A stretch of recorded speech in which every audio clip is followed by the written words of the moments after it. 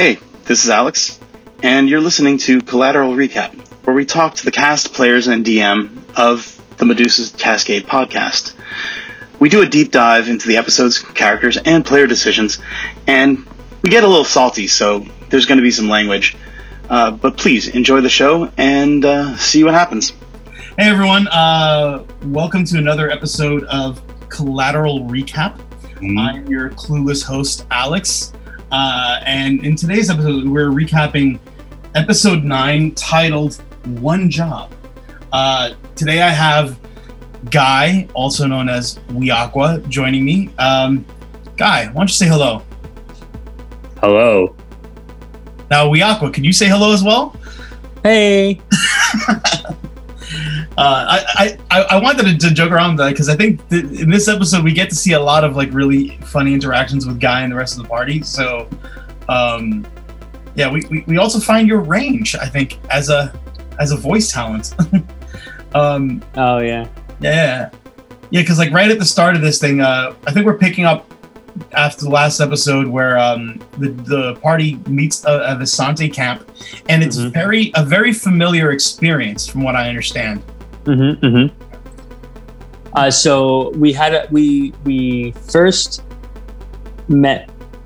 Well, we first went to the Vistani camp, and then by way of after we went there, we walked around a little bit into a town, and then the journeyman had us kind of time loop backwards to give us some time to get to a meeting that we had to go to, and then we ended up seeing the same Vistani camp again, but this time it was for them present, but for us past. So we did 2 visits to the Vistani camp. But you didn't interact with your past selves. We saw them, and we had a perception check. The DM Tommy had us roll a perception check. We saw what looked like Water Genasi, I believe, and another character. I think it was either Kyver or what's his name? My god! Yeah, the other cat. Why am I not thinking of his name? Zex. Oh my god! Thanks. We have 4 campaigns right now, and it's so hard to keep track of all the characters. So we saw Zex, I believe, but we didn't interact with them. We just saw them from across the way. But you did manage to interact with the Visante themselves. Yes. And that was a very confusing experience for everyone involved. For sure. The first thing I think Wiakwa did was talk to a horse to make sure the people who own the horses were like cool people, because Wiakwa's a druid and he can kind of talk to animals as well. He's a Circle of the Shepherd druid, so he can also talk to trees.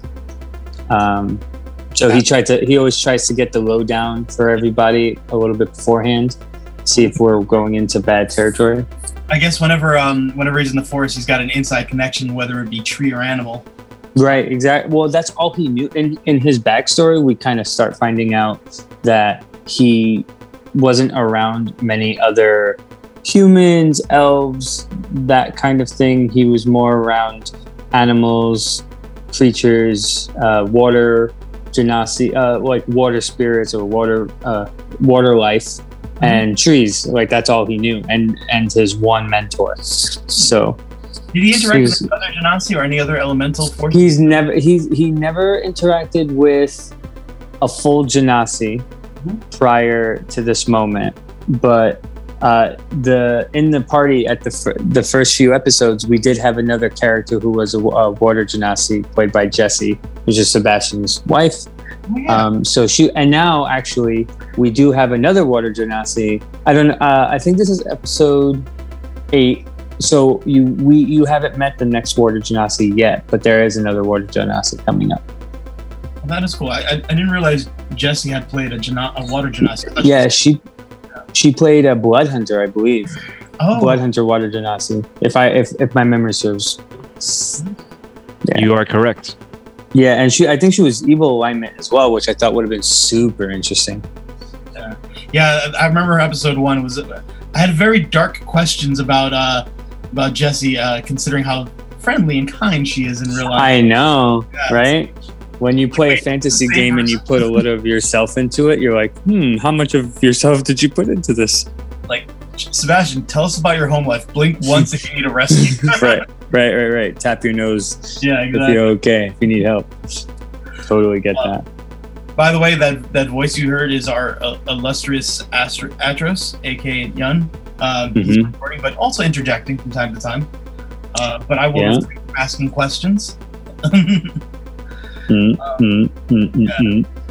So you meet. We reacquaint ourselves with Asante in this at this point, and you also reintroduce yourselves to the fortune teller from the beginning of the adventure. Yeah, and I think Guy had a very amusing interaction with her. Like I had to pause and just start laughing as he was trying to match her voice for some reason. So he, instead of being thrown off by things that are weird or not the norm, which everybody else is like questioning and puzzled or needs a moment, he kind of embraces those things. And I like to think that the moment he heard something weird, he reacts by either mimicking it to understand it a little bit or just to kind of say back what he's hearing to kind of understand for himself too. And I thought, like, as Guy, the person who's playing the character, in that moment, it's kind of fun to break the tension of things that could possibly be heavy or too crazy or confusing with a little bit of humor. So I thought putting the trying my best Brooklyn accent, and I am from Brooklyn, I really don't do a very good Brooklyn accent, which would be fun in that moment. Well, I gotta say it was pretty good because we got to a point where I couldn't tell whether it was you or Tommy talking. But they started making fun of me because Wiakwa to me isn't good at impressions, and I thought he wouldn't. I'm not good at this impression either, so I thought it'd be fun to do a bad impression. So they started calling me Arnold Schwarzenegger because it sounded a little like Arnold Schwarzenegger than a Brooklyn guy. Well, sometimes a bad impression's better than a good. Yeah, I find them to be funnier. Yeah. Like, I know when I was listening to like a lot of interviews like with Mark Hamill, when he was talking about like some characters he did in like obscure things, he'll do a bad impression of somebody. And even like the guys like Rob Paulson, I think in his podcast, he says the same thing. A lot of times when he comes with the characters, his premise is to take a bad voice to make a new character out of that. Yeah, I totally agree with that. And I think it's you kind of, when you get to the point of doing a bad accent on purpose, it kind of frees you up a bit to have fun versus because when you're trying to do a good impression, you have the pressure of trying to do that good impression and then also trying to do a good job as a character. But if you do a bad impression, it's super easy to do a bad impression. And so you're not thinking about how good can I do this bad impression. Well, plus like it makes it more whimsical or more ridiculous and right. You know? Except when Sebastian does it, then it's just horrible. It's bad. He should never. But the thing that saves him, and I gotta tell you, I will take this to the grave with me. He is so immersed in his characters, it's insane. Yeah. Like, it's so crazy. As soon as he starts, he doesn't break. Yeah, it's so cool. It's like such an experience. It takes such experience to do what he does, and he's done it since day 2. Yeah, it's so funny. The last episode we did together was, he did the intro, but I was interviewing him, and we went, I was like, I was messing with him about it, but I had brought this up in that episode, and I think this episode also moves this point forward, but we're at the point where the party is getting comfortable with role-playing, and everyone is kind of hitting their mark. Like, even if, like, for like someone like Argyle, who is not putting up an accent, he's basically playing himself, but he's in character. A lot of the character responses I've heard from like people like him, Zex, Wiakwa, it's like on point of like what their characters would do. Yeah. And especially with Wiakwa, like I remember the last episode, just like the little things he was doing, like grabbing an arrow and playing with that, or like when you guys first met Irina, and it was the topic of whether or not to help her out. Everyone, was being like kind of like murder hobo adjacent of like and trying to extort or embezzle, but Wiakwa being the shining light on the team is like, yes, we will help. Yeah, and he got shit for that too, I think, in the episode. But that's just kind of, if you're gonna play the character of murder hobo, you got to kind of stick to it too. So I kind of appreciate that they were doing it jokingly at first, because it's always fun to like play the murder hobo, but their responses also reflected the murder hobo personality that they said they were having. So at least like the consistency's there. But it's nice to have. It's always nice to have the opposites. Opposites always cause some type of tension or conflict, and that's always good for storytelling. Yeah, especially because like I know sometimes like I think we get into the trap as players where like we might ignore the alignment of the characters, but we automatically just assume the person across the table is my friend, and we're just going to kind of always line up. And I mean, I don't like to be complete contrarian. I mean, I do like to be a contrarian, but like I find it amusing when the players don't automatically just follow the line and just do something a little different. Yeah, I agree. Yeah, and in Guy's case, and in Wiakwa's case, it's not like chaotic as a bad thing. It's chaotic as in spontaneous or just unforeseen. The last time we spoke, it was I created the character to make a character who wanted to die, because I thought it was always fun to do that. I never did that before, because when you make a character, you want to see them to the end. But I thought it'd be fun and kind of chaotic to have a character want to die for the greater good. Yeah. So, and just put him in those kind of circumstances. And at first, it seems like I thought people would just let this guy die, but they kept trying to save him, and it just ended up being so much more funny. Well, even with I think the person, like the two people who had the most like visceral reaction to the suicidal nature of Wiakwa was Shanks and Kyber, oddly enough. Whereas like I personally think that is the moment where we're gonna start seeing Kyber open up because he had somebody help him or like sacrifice themselves for him or try.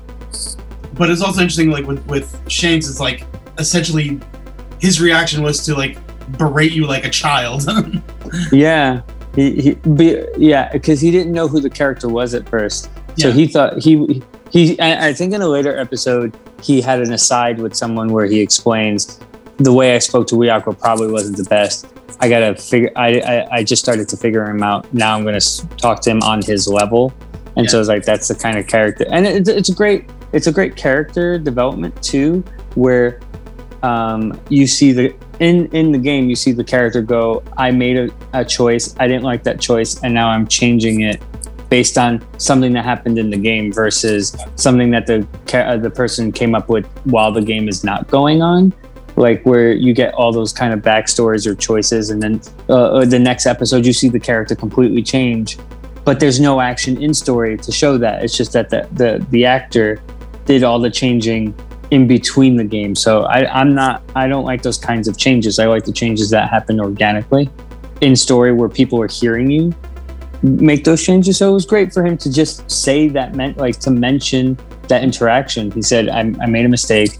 I got to talk to him different. And then he spoke to me different. It shows change. It shows character. And you summed it up perfectly. I love the organic nature of it, where it does feel like you can see that progression. And it also had nothing to do with story, like the like Strahd or the house or anything like that. It was just a moment between the characters. And to me, that's more compelling and more interesting than slashing a giant with the crit.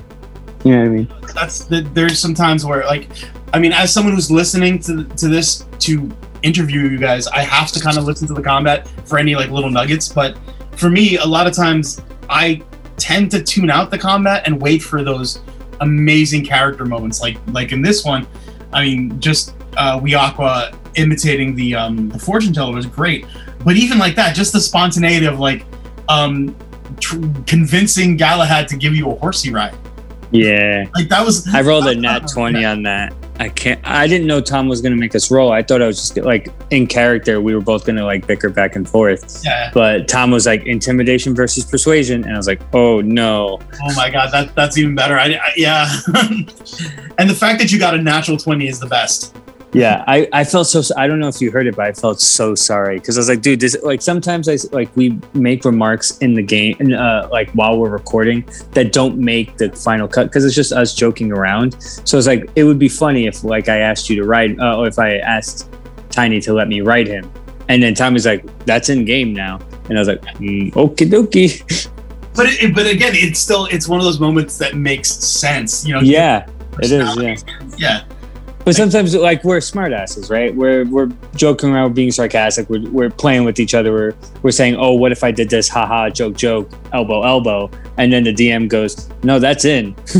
Yeah, my DM has that rule. It's like, okay, roll it, and like, yeah, exactly. Let's see what happens. Let's see what the dice say. Well, it's even like the DM I play with. Like, if we make a mistake, that is in game. Like, our characters were arguing over like this money we had made off of a deal, and as players we didn't do the math right, so we stopped and like, wait a second, and in character it's like, wait, how much did we charge them, how much were we supposed to charge them, and we were like, it was a combination of in player, in character doing the math, and the DM just watching it and just cracking up, and it was like a fun character moment. That, hey man, those unplanned spontaneous moments that get in there make the game, man. Which is why I love this game. Yeah. Like you cannot plan this game. You can plan your character maybe and your backstory a little bit and maybe some interactions when you get really good at it. But there's always moments that you just cannot plan. Yeah, and that's what I think we all live for. Because otherwise we'd be just playing video games, you know? Yeah, and it props to Tone to going with that. Like sometimes when you play with people you don't really know or are new to the game and you do something silly like that, you don't know what people's boundaries are or like how far you can take a joke or something like that. And it was like in game, the character very seriously did not want Wiakwa on him, but we rolled the dice and it just went my way and he just went with it. So it's really nice to have people that you play with that go with what the scene ends up being on the dice roll. So it's really nice too. They don't like fight it too much. Yeah. There's like a little playful fighting of it, but they just roll with it. Yeah, and he responded. He was like, "Okay, get on my back," and he in character responded. It's really funny. Yeah, I can only see like Sloop's shoulders like, oh, fine. Yeah. He audibly, I think, went like, yeah. Which is fun. Like it's all he needed to do. It was fun, It also kind of made me think of the Fastball special from the X-Men comics. So like I would love to see this like played again in the future for like combat. That would be awesome. The dynamic between Tiny and I. Like so if you stick around, there is a dynamic between Wiakwa and Tiny for sure. Nice. It's great to look. Yeah. So yeah, after the camp and the horsey ride, it seemed like like I had made this joke during the last recap that like every path to safety that they found for Irina seemed to pass by Strahd like a little uncomfortably close, and so you kind of saw in this episode it was bound to happen. Y'all go again close to Strahd's castle. It's clearly there in the distance, and something creepy had happened. A carriage, from my understanding, a Kyver, right? It wasn't Kyver. I think it was a carriage had approached the party, and then everyone decides to like say nope and just run away. Okay, yeah. But it seemed. But I think there was also a moment where Kyver hallucinated something. You mean that? I think that's the only one I don't remember that from this episode as much. It wasn't this episode. Okay. No, that was. I think he had hallucinated with the couple episodes ago with the corpse. Okay. From the the corpse. That's what I was talking about. Yeah. Everyone had seen just a random human, but Kyber had saw himself. Yeah. I believe it was actually last episode. That's why it was fresh in my mind. Well, I think in this campaign in itself, there's a lot of like mindfuckery going on. Again, kudos to our DM for that, man. Totally, yeah. Praise Tommy. But like in this one, you guys run away from the carriage, and it makes Irina uncomfortable. And then you decide to camp out, and everyone's talking about taking Firewatch. which again, props to Argyle for like coming up with the winning philosophy of Firewatch, always be the first or last, which I thought was cool. And I was kind of hoping that Guy, that you would have taken up Firewatch with somebody, but you didn't get a chance to. Is that correct? I think by that time in this episode, I wanted to, but I don't think I got the chance to. No. Yeah, I was kind of looking forward to it since I knew we would be talking tonight. Yeah, it was more like, I think. And I said I wanted to be with Tiny. I remember that. Yeah. I was really looking forward to that, but it didn't get to happen because. Go on. Oh, I got my shot when I knew I wasn't going to do Firewatch. I got my little shot in where I said, while they walk away and go do their talking, you hear Wiako in his sleep go, "Yeehaw, Tiny." Oh my God, I missed that part. That was great. Yeah. But while everyone was asleep, it seemed like there was like essentially like a creepy laughter that caused the people who were on Firewatch. If I remember correctly, it was yes. Was it Atros and Zex? Yes. Yeah, because I think it was actually kind of funny because like I like the interaction between Atros and Zex. They're basically talking about enchanting, and in the middle of that, there's creepy laughter, and you get attacked by what is, I assume, was Strahd this early in the game. Yeah, it was an encounter with Strahd. We didn't get attacked though. He just came to talk, but Wiako turned into a Black Panther and started. He was like, "This is the bad guy. We gotta attack this guy." All right, so it was Wiako who kind of started the. Yeah, Wiako definitely, with his emotions, started the first initial aggressive action, and then when I did, Tom said roll initiative, and we were in battle, and that's where Lauren says, "Fuck," because he didn't want to get into a battle with him. Yeah. And then the first round, I think Tiny gets charmed, and then Tom says something about a legendary reaction, and literally the whole party froze, like legendary action. No, we can't defeat this thing. Yeah, because I think as much as you were trying to protect Irina, she ended up getting bit, from my understanding. So when he charmed Tiny, everybody convinced Wiako to stand down because they didn't want Tiny to get hurt anymore. And so I reverted back to my form, and he said, "We just want to talk." And we had a little dialogue, and everyone was scared of him. And then one of the characters said, "Well, if you leave with Irina right now, you won't hurt us." And he was like, "Yeah, that's fine. That's exactly what I want. I'll take her and leave you guys. I don't care about you guys." So he literally took her. And I think of the people who had the different reactions, it was, I think Atros and Wiako were both pretty adamantly like, "This is a bad idea. Like, we should protect her. Mm-hmm. Like, this is what we're here for. How can we just let her go?" And everyone was like, "Well, we can live to fight another day. We can always find her and save her." And I was like, "No." You guys had one job and you just said, "Nope, we don't want to do it." Literally 8 of the 10 people, I believe, or like 7 of the 9 people said nope. Oh my God, yeah. Yeah, but it's also like, it's really hard to fight someone when your biggest, baddest character is charmed. So I remember hearing the out of character conversation about that, and it was almost like Tony was defeated in the sense of like, he's like, "Yep, I'm charmed for 24 hours." Yeah, you know, it was like everyone's like, "Fuck." I mean, yeah, we were, I think, only level 2 or 3 at that point. So a few hits from that guy, one of us was going down. Yeah, a few hits from legendary actions of Strahd, everybody else was going down. Mm-hmm. So I don't think anyone had rage besides Tiny. If he even had, I don't know, he's a paladin. He's not a barbarian. You'd have Smite. He has Smite, but he's the one that's hitting us. And then the only person who could really fight were probably Shanks. Shanks might have been. Shanks at that point, was he a fighter? I think he was. He's gone different.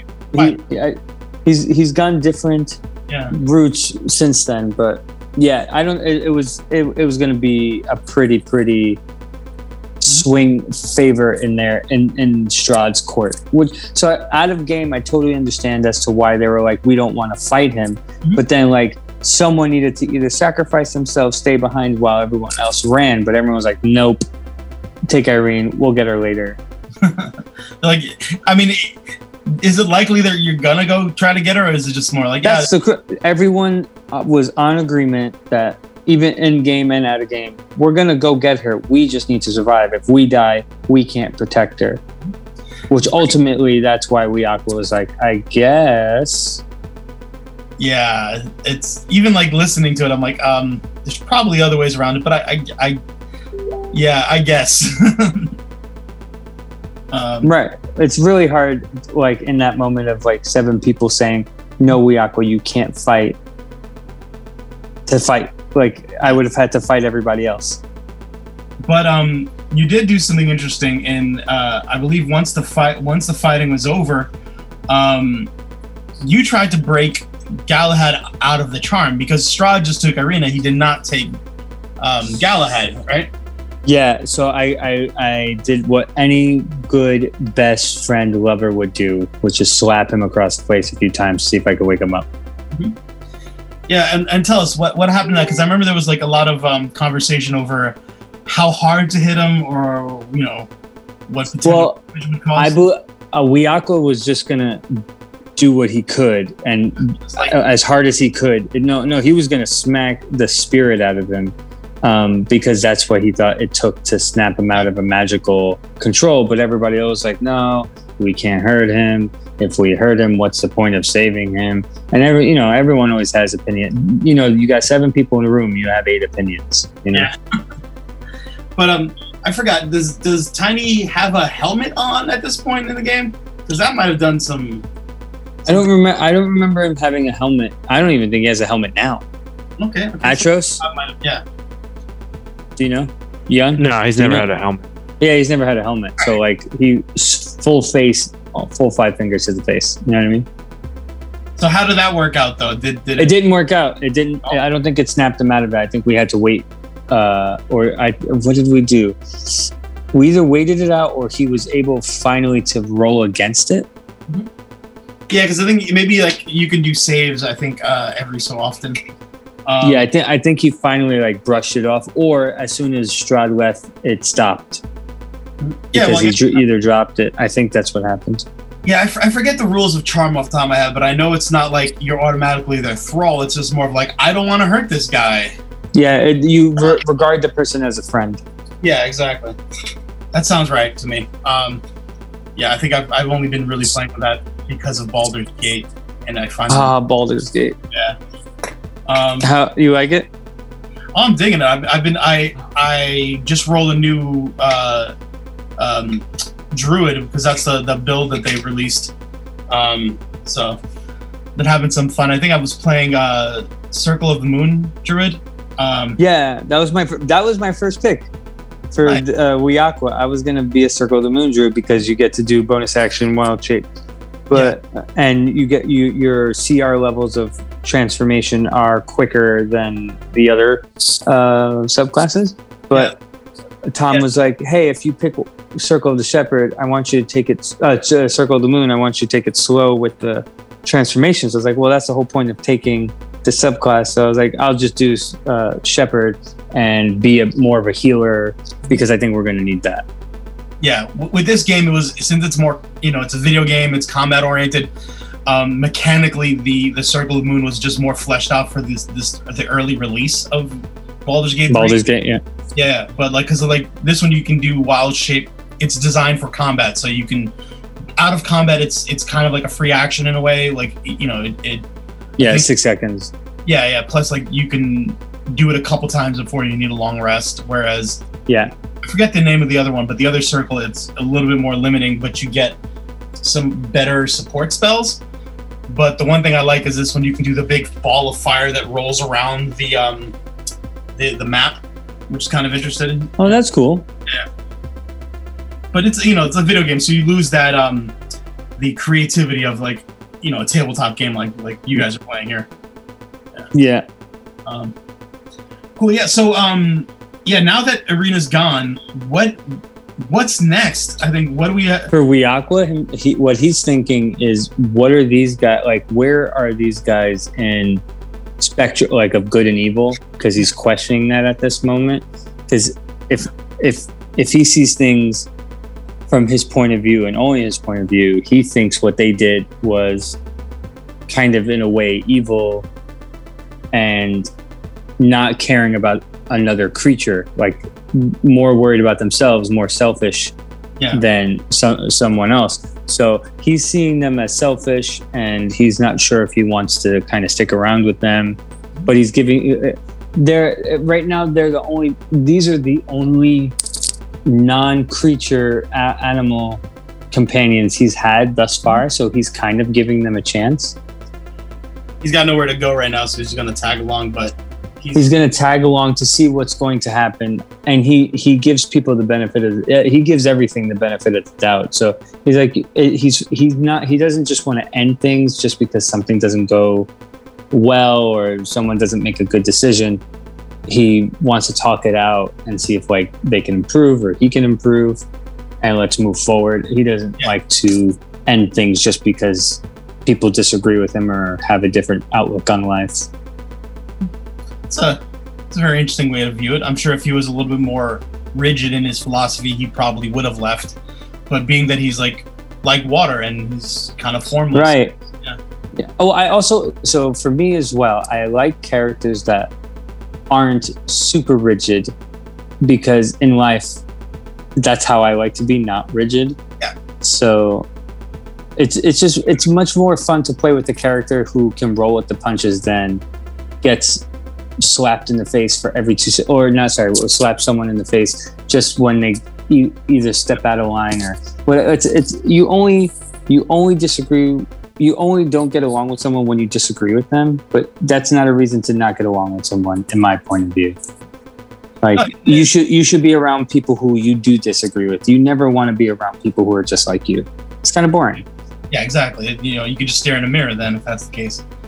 100%. Yeah, but with Wiakwa too, like now it feels like from what you're describing, he's starting to view the party differently. And do you feel like this is another point where he's going to start growing and he's going to start seeing people as like maybe imperfect or? Yeah, for sure. He does see the quote unquote leaders of the group as a little bit imperfect, and that they take too long to make decisions based on what he thinks is the second best decision, which is with the brain versus with the heart. Yeah. He's like, they're leading with what they call logic, but his logic is how he feels. Mm-hmm. How he feels is right, and you do the thing at that moment the best you can do it. You don't think about it for 40 hours and then do something. Yeah, you've got a point there, because I noticed whenever shit goes down, Wiakwa is one of the first people who's like ready to do something, and not always just ready to fight, but like instinctually it just seems like he's just there, ready. Yeah, because he doesn't take too long to think. Yeah, he's not thinking. He's just like, this is what I have to do, even if it's not quote unquote the right thing to do at that moment. It's what he thinks is right, and so he doesn't need to be bothered by thinking, contemplating the pros and cons of it, because his pro is that he had the thought and he knows that's a good thought. Go for it. It's right now he sees in black and white. He doesn't see grays. Okay, interesting. But like, so in the grand scheme of things though, do you think at this point there's any decisions that Wiakwa has made that like a future Wiakwa would disagree with or would have come to regret at this point? Regret, no, but disagree with, sure. Yeah, for sure. Where Wiakwa is now, he's in a state of without ruining anything, he has learned a little bit of gray area. He's learned what gray area means in some way, in some capacity. He's become a little more flexible in his. He's experienced the grays. Okay. Yeah. So he. Go ahead. I was gonna say, is there any like specific thing from these last 9 episodes that he would have done differently, or? Yeah, sure. So he would have fought harder for Irina. Interesting. Yeah, he wouldn't have listened to them. Now. Yeah. Yeah, he would have probably died. So he would have just straight up just attacked Strahd. Yeah. He would have just said, "Run, go." That's interesting, and it kind of leans back to his whole idea of self-sacrifice. Yeah, and that particular moment, it's not a gray for him. It's more of a black. But he would have. He gave the only reason why they were able to talk him down from it is because it was new. He really didn't know what was going on. He was kind of still following what they were saying and trying to give them the benefit of that and learn from them. But at this point, he's kind of become his own, and he doesn't care that much if people disagree with him. He knows them more. So he's like, if you don't know me by this point and you're not going to do the thing I'm going to do, go away. You know what I mean? Well, it sounds to me like future Leakwa is kind of become more defined as a character. Yeah, sure. More mature, like, not saying adult, but like he's not as easily influenced, Yeah, so the character is 15 years old in game. Yeah. Yeah, so he's definitely not an adult, which kind of goes into why he reacts impulsively and reactionary to lots of things. I think by this point in the adventure, as of this recording, I think you guys are up to, what is it, episode 17? I think 18 is on what's available. How much time has passed in game up until episode 19? I'm gonna guess. I think it's around 3 months. Okay, so it's young. Not even. Oh. Not even. It's It's been wasn't there 2 like to 3 little, weeks. Wasn't there a little timey thing? No. It's been. That's beginnings. Mm. See what I just did? Yeah. We did a time hop in another campaign, which literally happened last week.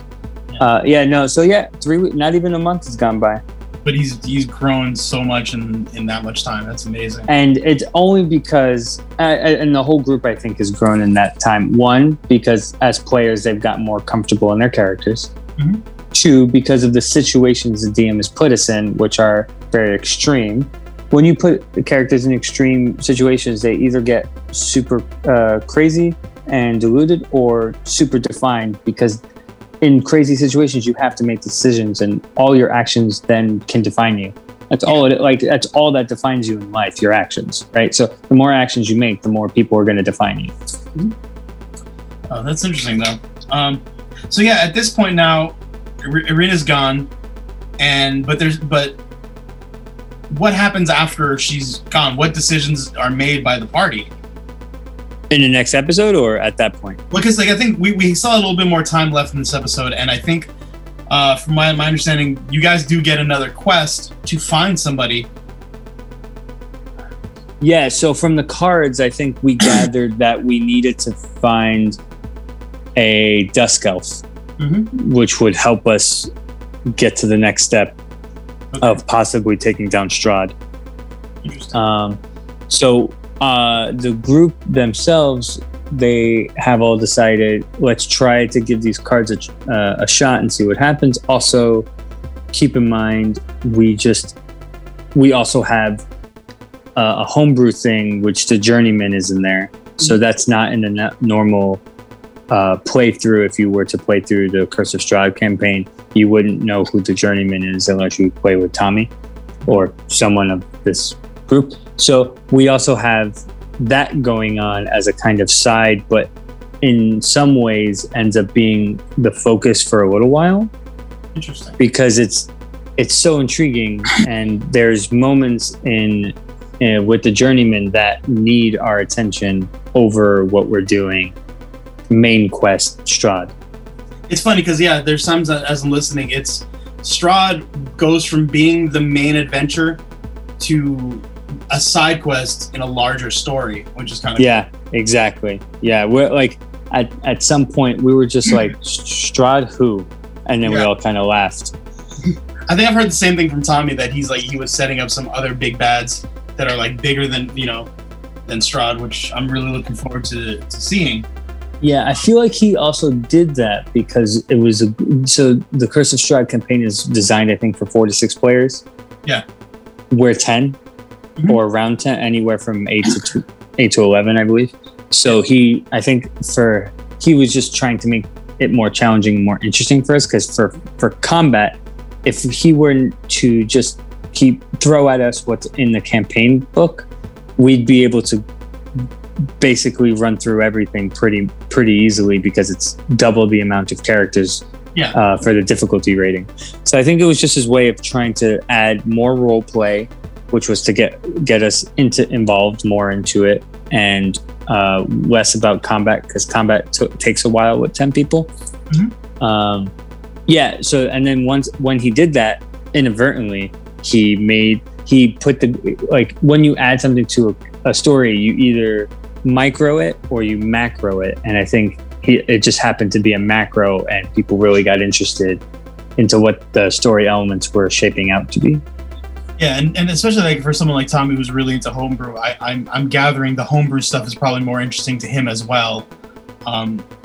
Same thing was happening in my game. Like my DM was starting to get tired of just running the book version of Curse of Strahd, and we ended up just rolling a new game entirely. But that's a different story. During your session, you ended up doing a whole new game, or you just started off with a whole new game? It was more like when we had players who would miss the campaign, or it's like, well, we can't play this game with like half the party. And after a few sessions where we missed it, it's like, well, let's just roll aside like a one shot that became the new campaign now. Yeah, so I started DMing my first game, and I was like, I'm not going to do a module. It's literally homebrew.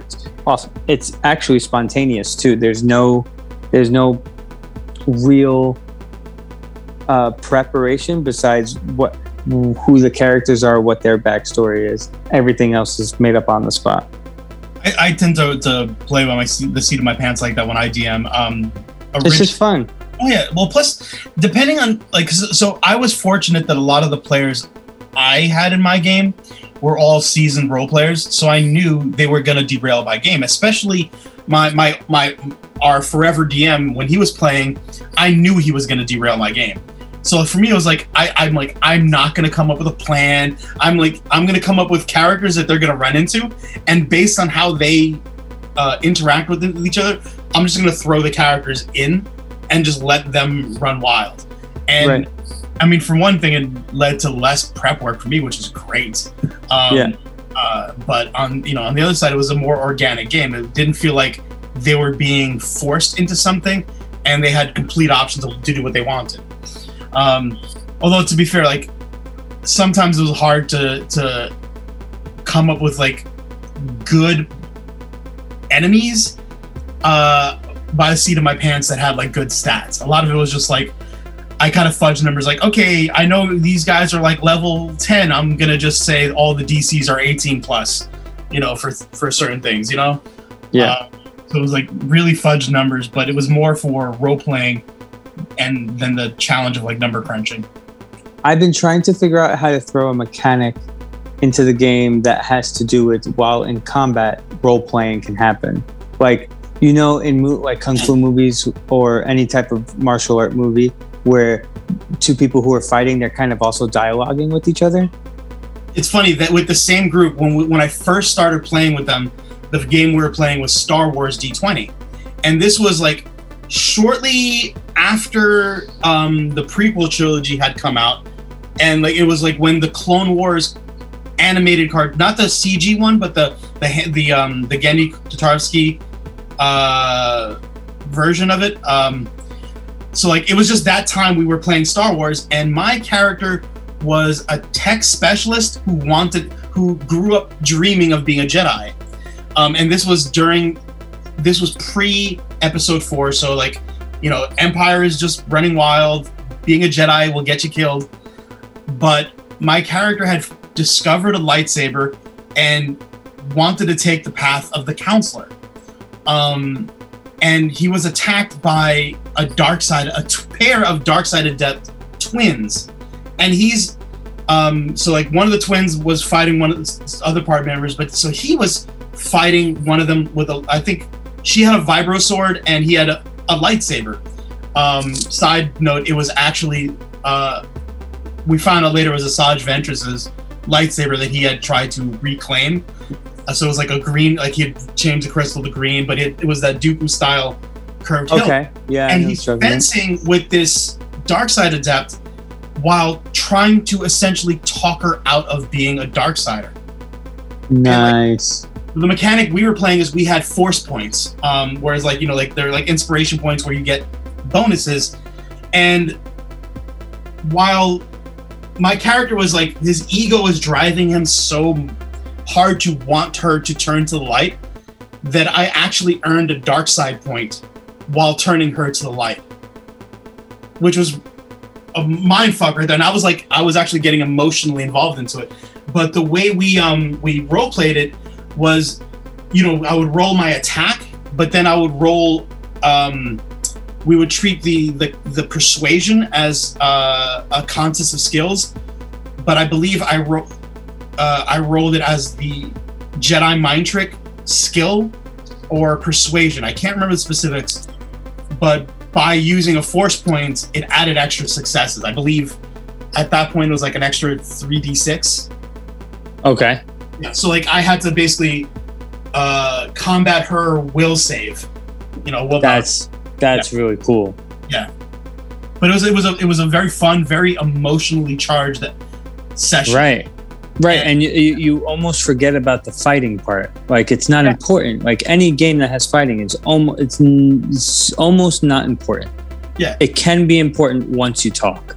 Once your character is making a decision, an action that has to do with their thought process, their desires, their fears, their wants, anything like that, that's when the fight's interesting.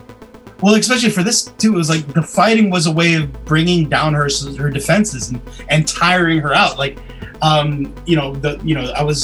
forgot the mechanics. I think like it was she just had to beat my AC for an attack. But a lot of times, what I would do is I would attack, not to wound, but to like disarm or to parry or just to kind of like, you know, tire her out. Yeah. Which gave her negative, like, you know, minuses to like will saves and stuff after a while. Yeah.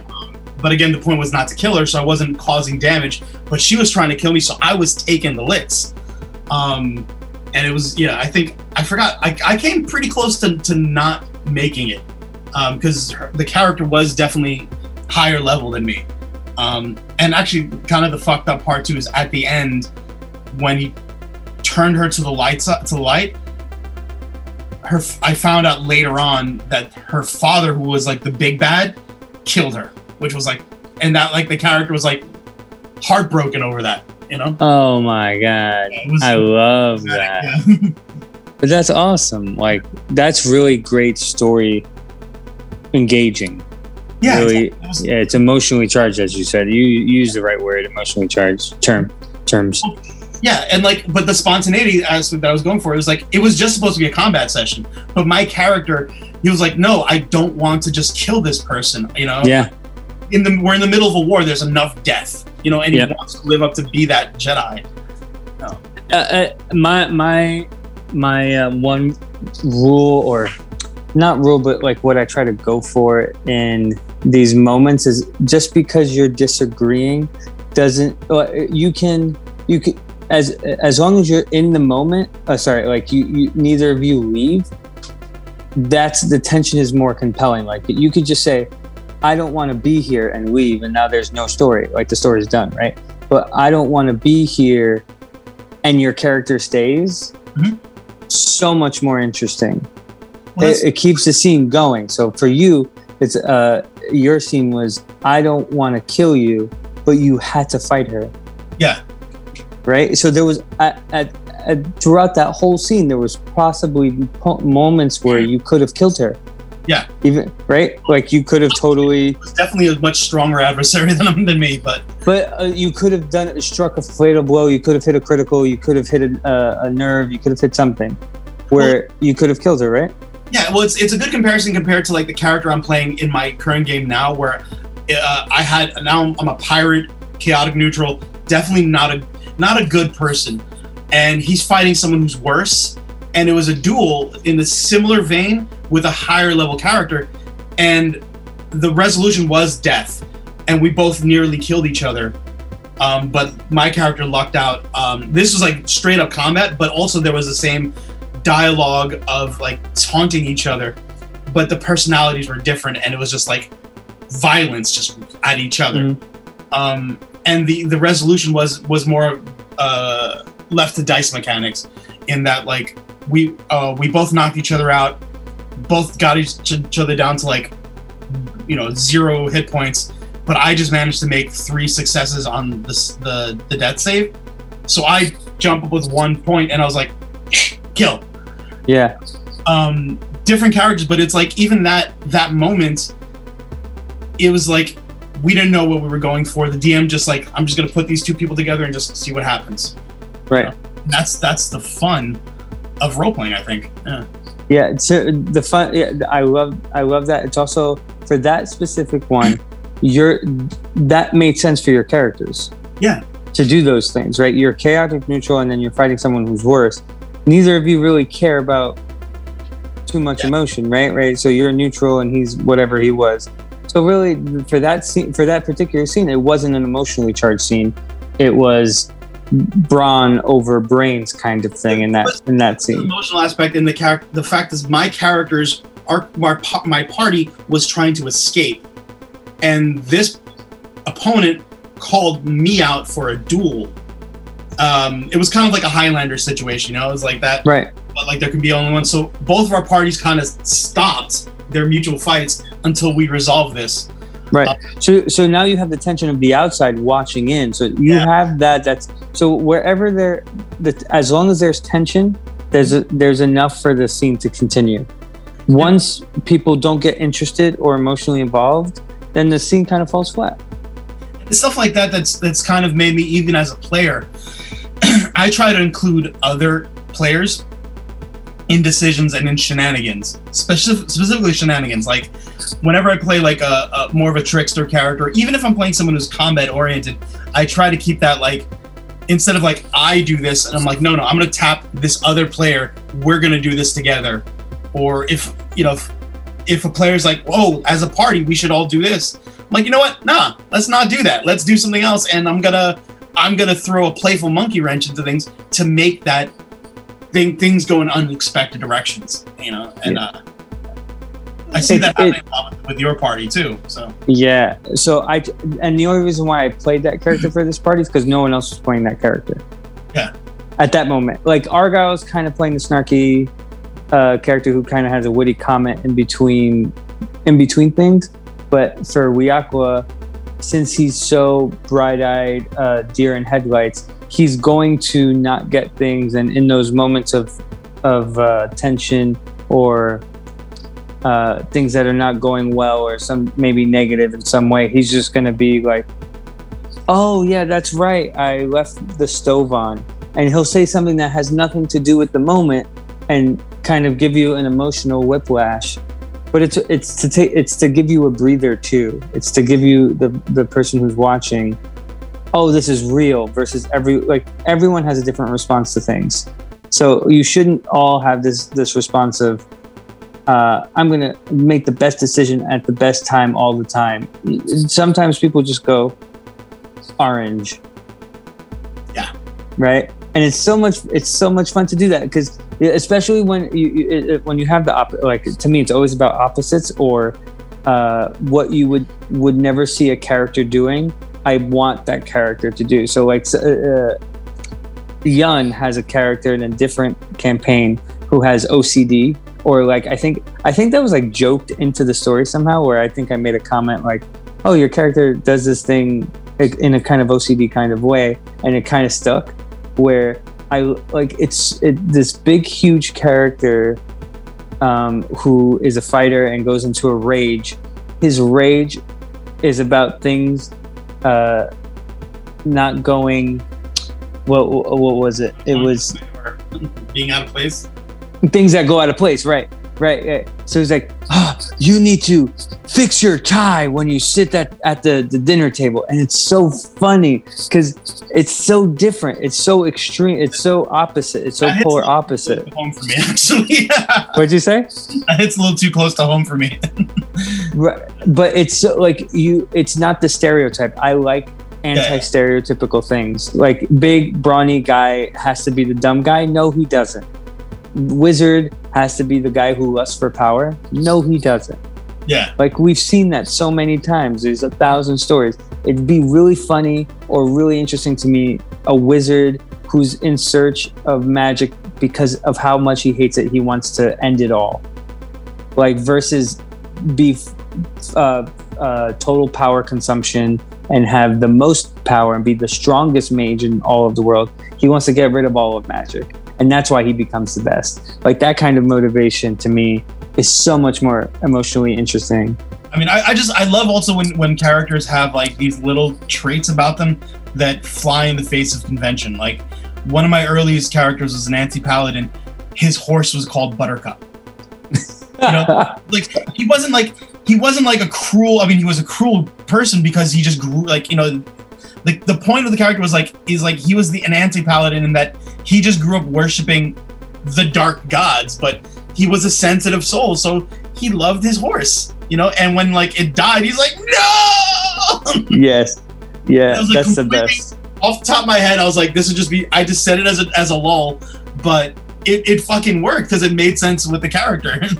Yeah, it's really fun to give characters reasons to break their character. Yeah. Right. So like you get the person the fighter who doesn't want to fight. That's interesting. You get the druid who doesn't want to help nature for some reason. That's really interesting. Like I want to know more about that. Yeah. I don't want to know more about the fun-loving hippy dippy druid. Like that's just like you haven't seen it yet. When you keep watching, I want you to watch out for something Wiakwa does. There's a really serious scene that happens, and then Wiakwa comes in. Like, oh, I'm looking forward to it. Yeah, it's just so great. It's just that it's a moment that he the character had, but just in the midst of things that were happening around him, oblivious. Like instead of saying, "Oh, something serious is happening," he knew it, but he was also in his own world. He was also doing his own thing, and that's what happens. Like not everyone goes through tension at the same moment, at the same time, in the same way. It doesn't have. No one is happy the same way. No one is sad the same way. No one sees something that you see happy in a moment the same way. Maybe you see something that's happy, but maybe it's bad for me because it's happy for you, but I don't want you to win. I want to win, so I'm sad and you're happy. Yeah. So not everyone's going to have this same reaction in that moment. And those are things I just try to be conscious for in story. Like, oh, another character's doing this. I don't want to do that. I want to do something completely different, or I want to do something that either enhances them, like supports them, but in a way that isn't effective. That's I'm trying to think of an example. Oh, like where are you? Episode 8, 9? What episode was this? 9. Irina just got kidnapped. So Kyver in this one says, he says a phrase. He says like, keep your pants on, Buttercup, or something along those lines. And I started trying to act like a buttercup. I was like, I don't have pants. Or I just did something in where I heard what he said, but I took it literally versus it being a phase. So just doing that, like you listen to the character and you do something different. It's fun. Yeah. It's stupid, but it's fun. It's great. It's like they're great character moments, and they make for a fun experience. So actually, on that note too, what do we have to look forward to in the next episode? Is there anything that you want to clue people in to, or the next episode? So this is right after I read. Oh, so what I would say is keep an eye on what is happening between the group leaders, because they're starting to like gel a little bit, congeal.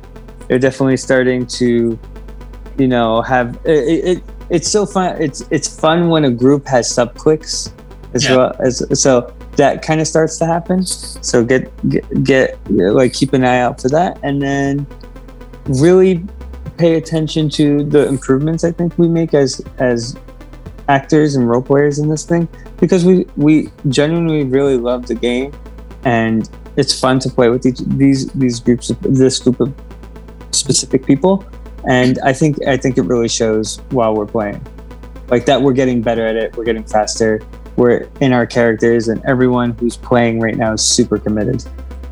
Yeah, it's definitely what I look forward to, just to hear the shenanigans that are going to come up.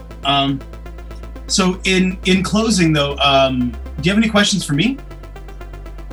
Yeah, so where's your head at with what is happening? What are you cluing into? What do you like to like? What are your ears grabbing towards, or what would you like to see more of?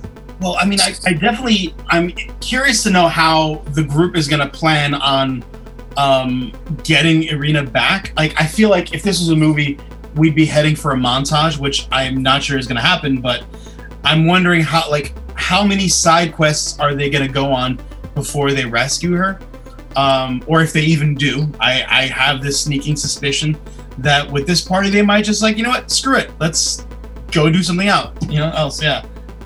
She knew what she was getting into, and we got ours at the store, so who cares? Best scene ever. Yeah, that was, oh my god, that was great. That was another moment where I was gonna just text Sebastian like, what the fuck, dude? Everybody said that in game. Yeah, I caught that. Yeah, and even like in this episode when Shanks did the intro, even he was like, what the fuck? Yeah, that's definitely something I'm looking to see if you guys get to that point, and I'm just knowing there's a bigger bad.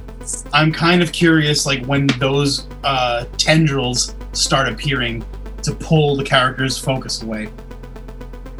Yeah, for sure. The one thing I would say right now to anyone who's listening who also plays or wants to play, whatever you do,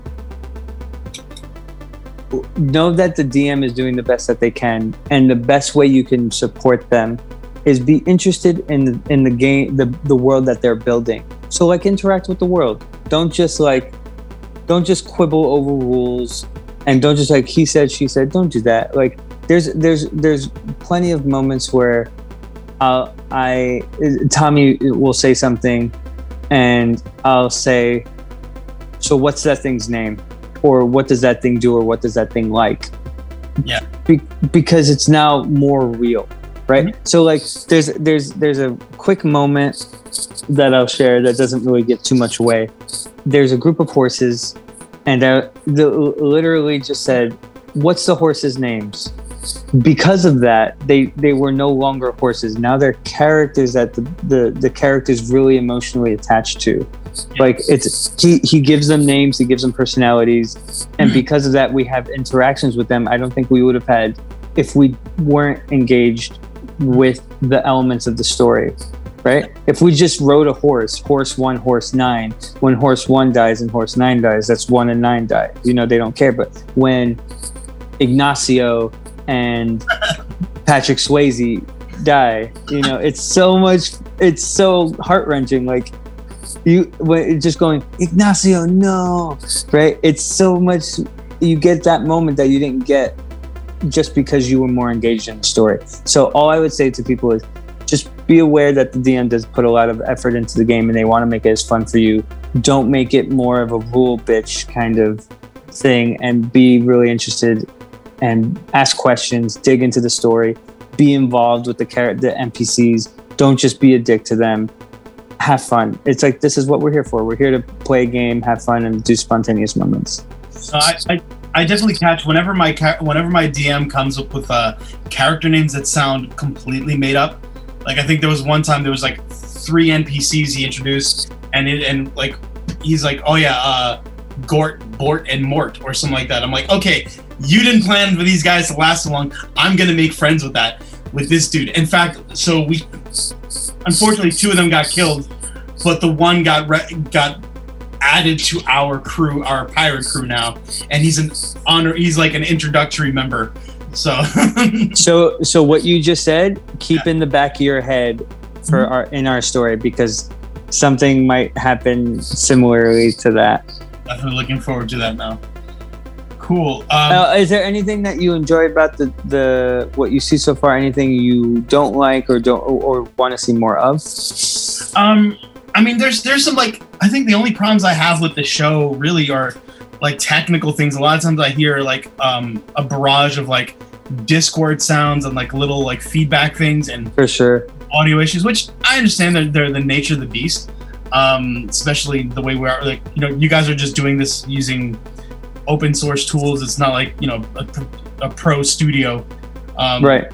Props to Tommy for like all the and Jan for all the audio work you guys are doing, but like those are the things that sometimes take me out of it, especially with the Discord sounds, because then I'm like, wait, is this my Discord or is your Discord, or who's texting now? And it's like it's a little bit of a distraction sometimes, but I get it. But I think overall, I'm enjoying it. I mean, you know, sometimes I wish the episodes were a little shorter, but you know. Yeah. So before they get shorter, they get longer.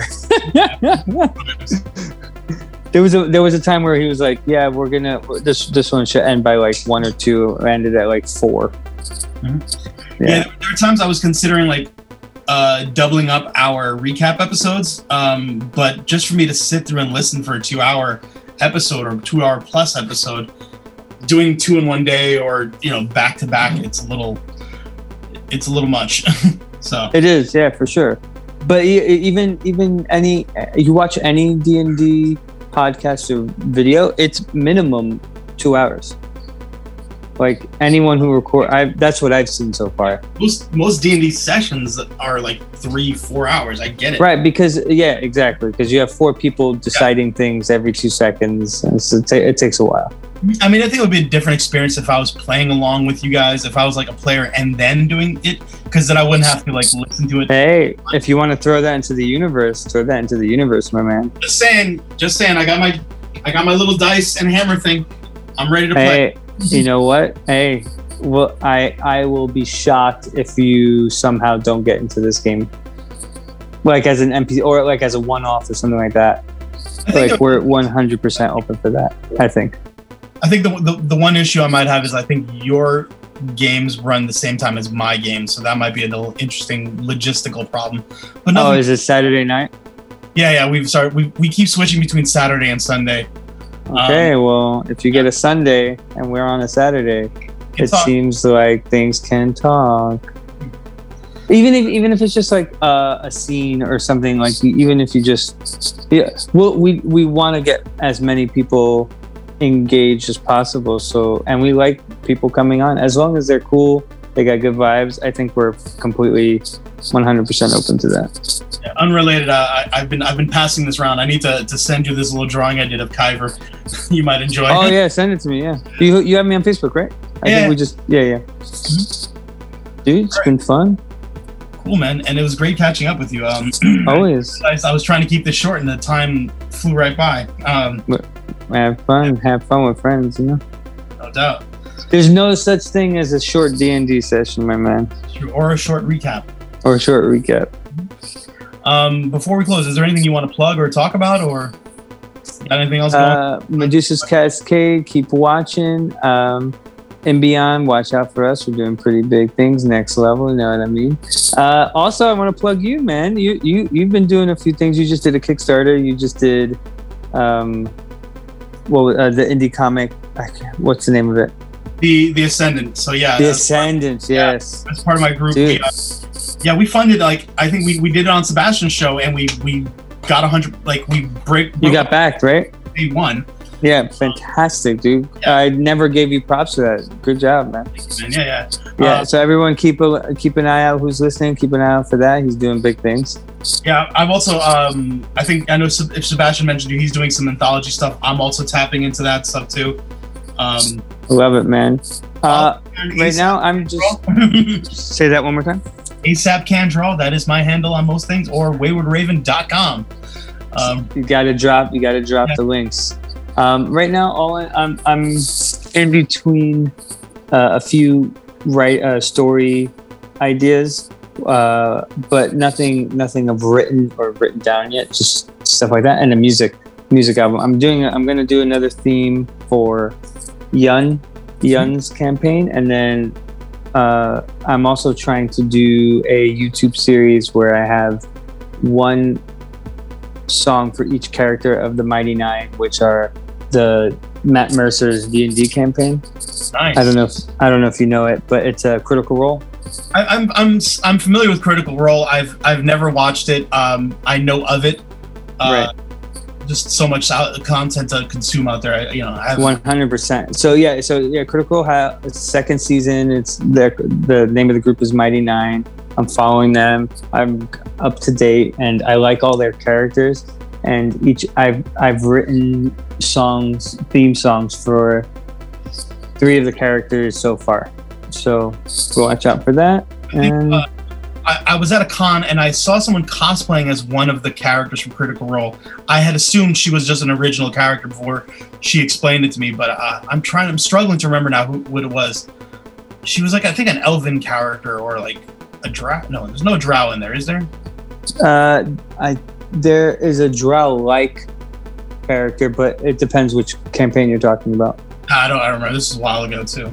I just remember the character, the cosplayer was like on point. Like I had seen her cosplay as Wasp from. Oh yeah, I know Wasp. And then like the next day at the con, she was like this, like goblin-y, drowish creature. I was like, holy fuck! What is this from? And if you're saying goblin, that's probably the second season. I can't remember if it was like greenish blue or it was her makeup. That's why I was like, it was a while ago, and I'm struggling to remember. Do you have the person's IG? Not offhand. If I find it, I'll send it to you. Yeah, send it out. Let me know, because I actually there's one group I follow on Instagram that cosplays their characters and like Critical Role memes. Really funny. Love them. Yeah, like I know it now mostly because of the Matt Mercer memes. Yeah, I'm there, dude. This game, it's crazy. This is why all of these D&D booms are happening, because of this guy and this group. A bunch of group voice actors got together to play D&D, and this is what happened. Yeah, I'm surprised that it didn't happen a while ago, but it's cool that like actors and like professionals are getting into this. Like now, so like even on the art level, like some of these people who grew up with D&D are now creating comics, creating artwork, and it's like amazing, you know? Yeah, I used to get made fun of playing D&D. I still kind of get made fun of for playing D&D. Yeah. But it's cool. It's now cooler to play D&D. It's really cool. It's exactly what it is. Like, you know, people always had misconceptions when they see the dice rolling.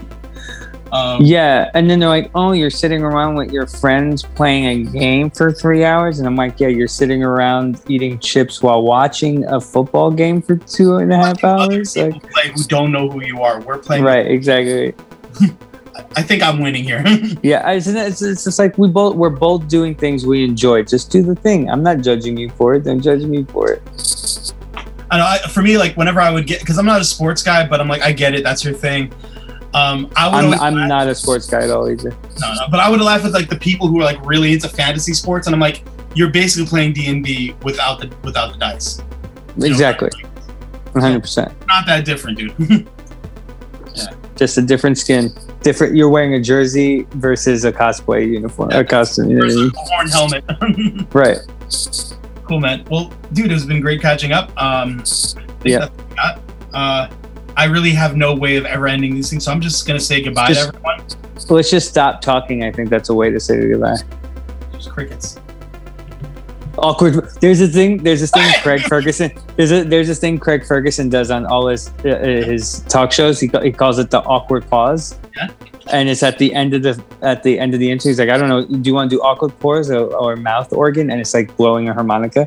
And so some people pick awkward pause, and they sit there for about 15 seconds in silence, and then it's over. The interview's over, and that's how they say goodbye to each other, and it's hysterical. I think that works better with video, but I'm just gonna sit here now in silence and let Yun tell me to stop. Awkward pause.